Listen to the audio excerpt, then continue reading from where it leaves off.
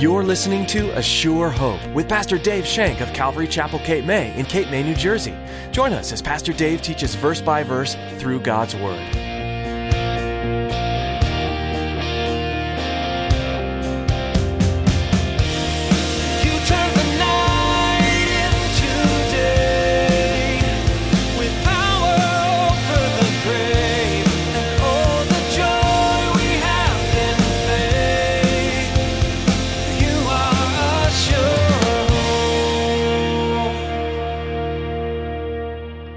See, we always think God somehow doesn't know what's going on, but God knows exactly what's going on. And God always has a plan. And God always has someone that He's raising up to take care of various things as they come our way.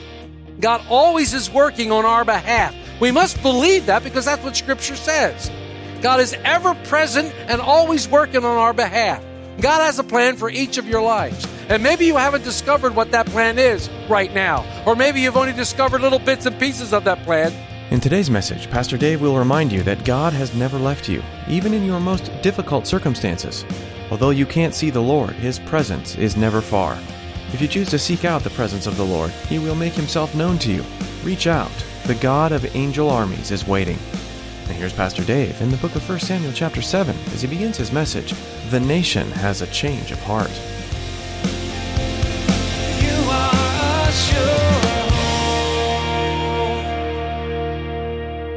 1 Samuel 7, we've been working our way through the book of 1 Samuel. A very interesting book, and it's going to get a lot more interesting as we go along, leading to 2 Samuel, obviously. So I want to read I'm going to go from 2 to 17, so I'm going to read those 15 verses as we'll get a kind of idea of where we're going. We're not going to do two. I attempted to go 2 chapters, but couldn't do it, so we're going to do 1 chapter. So chapter 7 of the book of Samuel, we're going to begin in verse 2. So it was that the ark remained in Kirjath-jearim a long time. It was there 20 years. And all the house of Israel lamented after the Lord. Then Samuel spoke to all the house of Israel, saying, If you return to the Lord with all your hearts, then put away the foreign gods and the Ashtoreths from among you, and prepare your hearts for the Lord, and serve Him only, and He will deliver you from the hand of the Philistines. So the children of Israel put away the Baals and the Ashtoreths, and served the Lord only. And Samuel said, Gather all Israel to Mizpah, and I will pray to the Lord for you. So they gathered together at Mizpah, drew water, and poured it out before the Lord. And they fasted that day, and said there, We have sinned against the Lord. And Samuel judged the children of Israel at Mizpah. Now when the Philistines heard that the children of Israel had gathered together at Mizpah, the lords of the Philistines went up against Israel. And when the children of Israel heard it, they were afraid of the Philistines. So the children of Israel said to Samuel, Do not cease to cry out to the Lord our God for us, that He may save us from the hand of the Philistines. And Samuel took a suckling lamb and offered as a whole burnt offering to the Lord. Then Samuel cried out to the Lord for Israel, and the Lord answered him. Now as Samuel was offering up the burnt offering, the Philistines drew near to battle against Israel. But the Lord thundered with a loud thunder upon the Philistines that day, and so confused them that they were overcome before Israel. And the men of Israel went out of Mizpah and pursued the Philistines, and drove them back as far as Beth-kar. Then Samuel took a stone and set it up between Mizpah and Shen, and called its name Ebenezer, saying, Thus far the Lord has helped us. So the Philistines were subdued, and they did not come any more into the territory of Israel. And the hand of the Lord was against the Philistines all the days of Samuel. Then the cities of the Philistines, which the Philistines had taken from Israel, were restored to Israel from Ekron to Gath. And Israel recovered its territory from the hands of the Philistines. Also, there was peace between Israel and the Amorites. And Samuel judged Israel all the days of his life. He went from year to year on a circuit to Bethel, Gilgal, and Mizpah, and judged Israel in all those places. But he always returned to Ramah, for his home was there. There he judged Israel, and he built an altar to the Lord. So you remember last time in chapter 6 that Israel retrieved the Ark of the Covenant. It's now back in the hands of Israel. And they took it, and at the end of chapter 6, the men of Kirjath-jearim took the Ark of the Lord, and they brought it to the house of Abinadab, Because Shiloh, if you remember, which is where the tabernacle was, had been destroyed. I often wonder what transpired those 20 some odd years that it was in the house of Abinadab. Can you imagine having the presence of the Lord in your house in such a thing? I bet that changed the entire household. I bet it changed everything in the entire household. Think about that. You could do a pretty good story on that, a pretty good message. But many, many years would pass before the ark would eventually be moved by King David, and he would take it to Jerusalem. But the ark, being in Israeli territory, did not automatically solve Israel's problems. Once again, a new generation was rising up. A new generation was coming up, and they didn't know the Lord. They haven't experienced the Lord's awesome power. They haven't experienced what he can do. And they began to cry out for a radical change, not only in Israel, but in their form of government. They were crying out, and they wanted change. This is what young people do. They grow up, and they want change. It's not any different than what we experience. And for centuries, the people of Israel had looked to only Jehovah as their Lord. And indeed, I say, as their king. They looked to Jehovah. When God pulled them out of Egypt, he told them, come to the mountain. You will be my people, and I will be your God. He wanted Israel to be run on a theocracy, which meant by God only. He didn't want them to have a king, a monarchy. He wanted to be the God. He wanted them to seek him for all their needs. But as the young generation came up, they began to grumble against God. They wanted to be like other nations and have a king rule over them. It was once again a very critical time in the nation. But God had raised up Samuel for this very purpose. See, we always think God somehow doesn't know what's going on, but God knows exactly what's going on. And God always has a plan. And God always has someone that he's raising up to take care of various things as they come our way. God always is working on our behalf. We must believe that because that's what Scripture says. God is ever present and always working on our behalf. God has a plan for each of your lives. And maybe you haven't discovered what that plan is right now. Or maybe you've only discovered little bits and pieces of that plan. But God had that plan for you, and he will see it through to fruition. He will see it through. The Apostle Paul in Philippians 1 verse 6 said, I'm confident of this thing. I'm confident that he who began a work in me will be faithful to complete it. He was confident. He wasn't confident in his own ability. It would be his prayers and his guidance that would get them through this tough time. Samuel knew his people very well. He was one of them. He knew they were restless, and he knew they wanted change. He also knew the stresses of a transition like this and how dangerous it could be for a nation. He knew that these things either bring the best of people or the worst of people. Samuel would be the guide to the nation. Because if he knew anything, if Samuel understood anything at all, he knew that king or no king, the nation would never succeed if the people did not put their trust in God first. And trust in him for all things. You can apply that to the United States of America. You can apply that to your own household, to your own lives, and we will. This becomes a good lesson for us. This becomes a great lesson for us. Regardless of any situation we may encounter, we too will never be successful.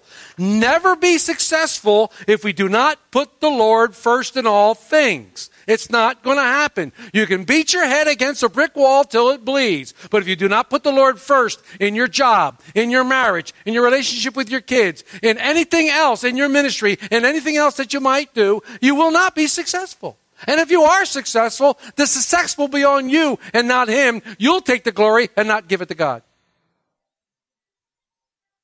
We must put the Lord first. And why is this so foreign to us?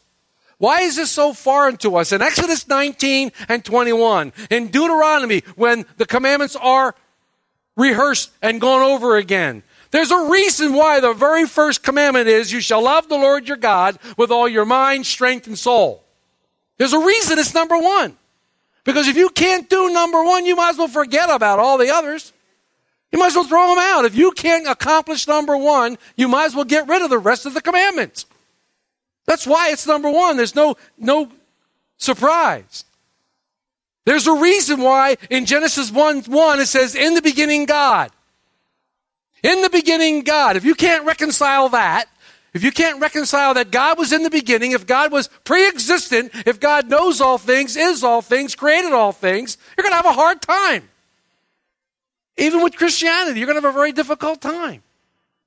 He's asked us to love him. He's asked us to serve him and him alone. Not serve him plus other things. Serve him and him alone. In everything we have. If you do this first, you'll succeed. If you do not do this first, then you won't succeed. So this is where we are in our study in Samuel 7. So in verse 2, this is what we read. And so it was that the ark remained in Kiriath-Jearim a long time, about 20 years. And the house of Israel lamented after the Lord. To lament simply means to passionately express grief or sorrow. In fact, Israel was great at passionately expressing grief and sorrow. They used to pay people to be professional mourners. I don't know if they still do or not. You know, the people who were wailing and stuff like that. Jesus came across these people when he went for Lazarus and when he went to several other places. These professional mourners, where they would be, they would be wailing and lamenting. The Hebrew word is Niyah, N-I-H-Y-A-H, Yah, God. It means to wail, to mourn, but it means to mourn in song and crying in a heart. You know, read through some of the Psalms. They are very mournful. Some of the Psalms are quite mournful, and I can see these people singing these songs of mourning, crying out in their heart. Israel had a good reason to lament. They had a good reason to lament. Their cities were in ruins. The armies that they had were defeated. They were under Philistine domination. All because of one thing. Can someone tell me what the one thing was that caused all this? Sin. They weren't right with God. They weren't right with God. Sometimes we struggle needlessly. We struggle in our own lives. We struggle at work. We struggle with our relationships. We struggle all the way. We can't understand why things are going wrong. We're not right with God. There's an area of our life that we're not right with God with. And that's what's happening here in Israel. Consequences for poor choices can be brutal and cause us to lament. Complications or consequences from poor choices can be brutal and they cause us to lament, all because we didn't seek God first. And our hearts are not right with him. The nation looks to Samuel for guidance. Samuel, help us. And he doesn't hold anything back. Look at verse 3. Then Samuel spoke to all the house of Israel, saying, if you return to the Lord with all your hearts, then put away the foreign gods and the Ashtoreths from among you, and prepare your hearts for the Lord, and serve him only, and he will deliver you from the hand of the Philistines. Samuel lays out the plan. All right, you want to know how to get back right with God? You want to know how things will work for you? Here's my plan. And he lays it out to him. He says, you want to get back in the right fellowship with God? Here you go. And there's these actions. And these are action things. These are not passive. These are action things. Return to the Lord with all your hearts. This is first and foremost. Not only for Israel, but for us as well. We talked about that. Return to God simply means to repent. If you're going the wrong way, repenting means to turn and go the right way. That's all repentant is. Turn the right way. Turn the way you think about God. Change your mind. Turn around and follow him. So, return to the Lord with all your hearts. Not just half-heartedly because you messed up and you're looking for an easy out. Return to him with a true heart, with all your heart. Return to him with all your heart. Put away your foreign gods. Put away anything that you're placing in front of God. Anything. You know, Jesus made it quite clear to the disciples, and a lot of people didn't like him for it. What did he say? Unless you hate your mom and dad, you can't have any part of me. What? Hate my mom and dad? Commandment number 4 says, honor my mother and father. What do you mean, hate my mom and dad? What was he saying? Unless you put God first in all things, can't have any part of me. Can't have any part of me. It's not easy to be his disciple. It's not an easy choice to be a disciple of God. Foreign gods plagued Israel for years. It was their besetting sin, if you will. He said, put away. That's an action. Put away. Get rid of it. Paul says it's a lot of time. Put off the old man, put on the new. That's action. There's an action there. Put off the old man. Put off the old ways, the lust that so easily beset you, the bad habits, those things that got you into trouble. Put on Christ. Put on the robe of righteousness. Put on Christ. There's action there. It's something that we do. It's not something that we passively say that. And what's interesting, this isn't the first time it was said to Israel. Moses said the very same thing. Joshua said the same thing in Joshua 24. Put away the idols that your father serves on the other side of the river. Put away. What was Samuel doing? He was calling the nation to repentance. He was calling the nation to repentance. The repentance had to be two places. First and foremost, the repentance has to take place in your heart. The repentance has to take place in your heart, and only God and you know it's true. God knows if your repentance is true or not. He knows the condition of your heart because God looks at your heart. He knows if you're just feigning it to get out of something that happened or if you truly have repentance in your heart. So it has to be in your heart first. And then it has to be outward. It has to be outward. And this is what Samuel's calling Israel to return with all your hearts. He told them to put away your foreign god. Make sure your heart is right for God. Why? Because inward repentance is secret, isn't it? You say you repent? I can't tell. You say you repented? I can't tell, can I? I can't tell.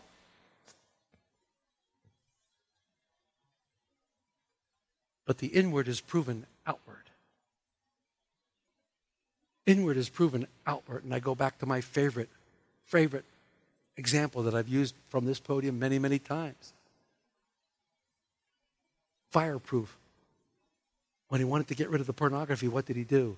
He smashed the computer.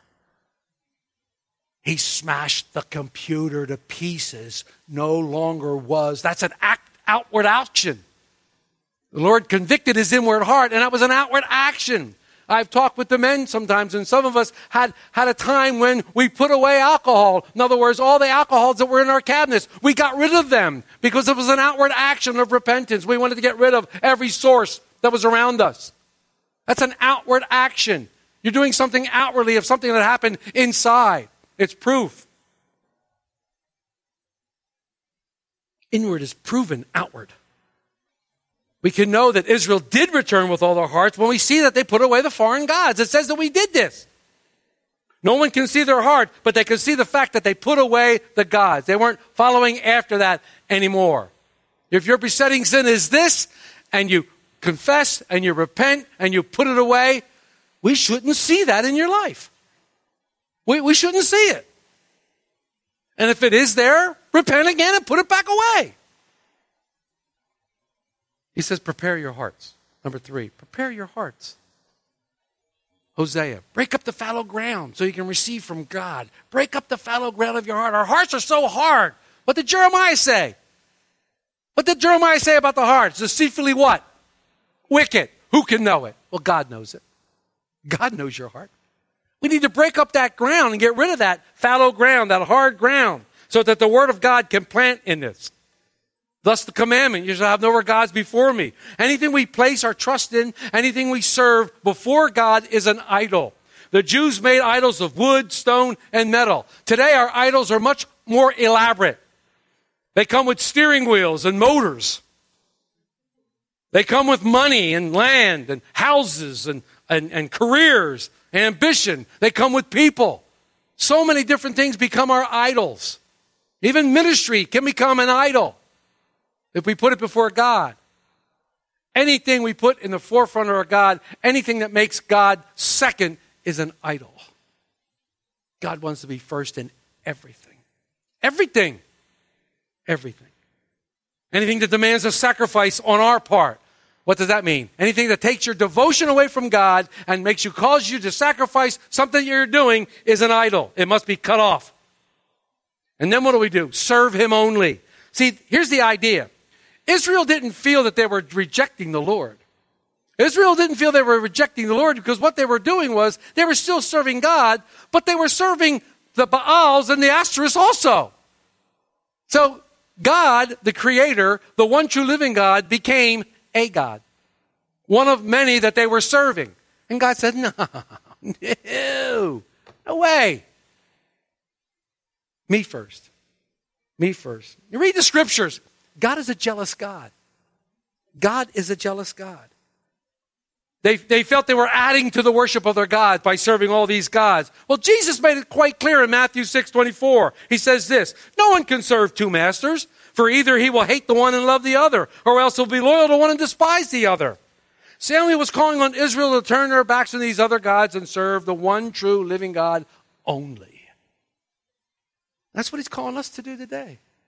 Turn your backs on the gods that have gotten you into trouble. The gods that we place before our true God and serve one master and one master only. And in verse 4, we see that the Israelites, they did that. Look at verse 4. So the children of Israel put away the Baals and the Ashtoreths and served the Lord only. I love this. They did what they were told. They did what Samuel had told them. This is good. Samuel didn't ask him to take what was good from Ashtoreth and take what was good to Baal and add it to our God. He said, no, get rid of them. Put them away. Renounce them. But something was missing. There was still a problem. There was still a problem. It existed. And it needed to be resolved before God could act on their behalf. Let's read 5 and 6. Well, let's just read, 5 and 6. And Samuel said, gather all Israel to Mizpah, and I will pray to the Lord for you. So they gathered together at Mizpah, drew water, poured it out before the Lord, and they fasted that day, and they said, we have sinned against the Lord. And Samuel judged the children of Israel at Mizpah. He told them to gather. Why Mizpah? Why Mizpah? Where's all my Bible students? This is an important place in Israel history.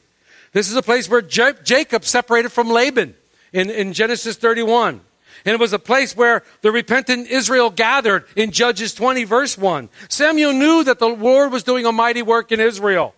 And it could only be completed through prayer. Samuel knew that. But before God could hear any prayers, confession had to be made. Confession had to be made. It wasn't enough to destroy the idols. It wasn't enough to take the idols away and put them away. Sin had to be confessed. They must surrender to God. Because that's what his covenant said in Leviticus 26, verses 40 through 45. You are a sure. Although our time is coming to a close for the day, you don't have to stop studying God's Word. Feel free to read ahead in the book of 1 Samuel and find more teachings from this series online at AssureHopeRadio.com. All of Pastor Dave's messages are available to download for free. You can even subscribe to our podcast on iTunes to have updated messages sent right to your computer or phone. Find links at our website. Again, that's AssureHopeRadio.com. While we'd like to invite you to join us in person for church at Calvary Chapel, Cape May, right now we're following the Lord's guidance and remaining closed. However, we are still holding services online.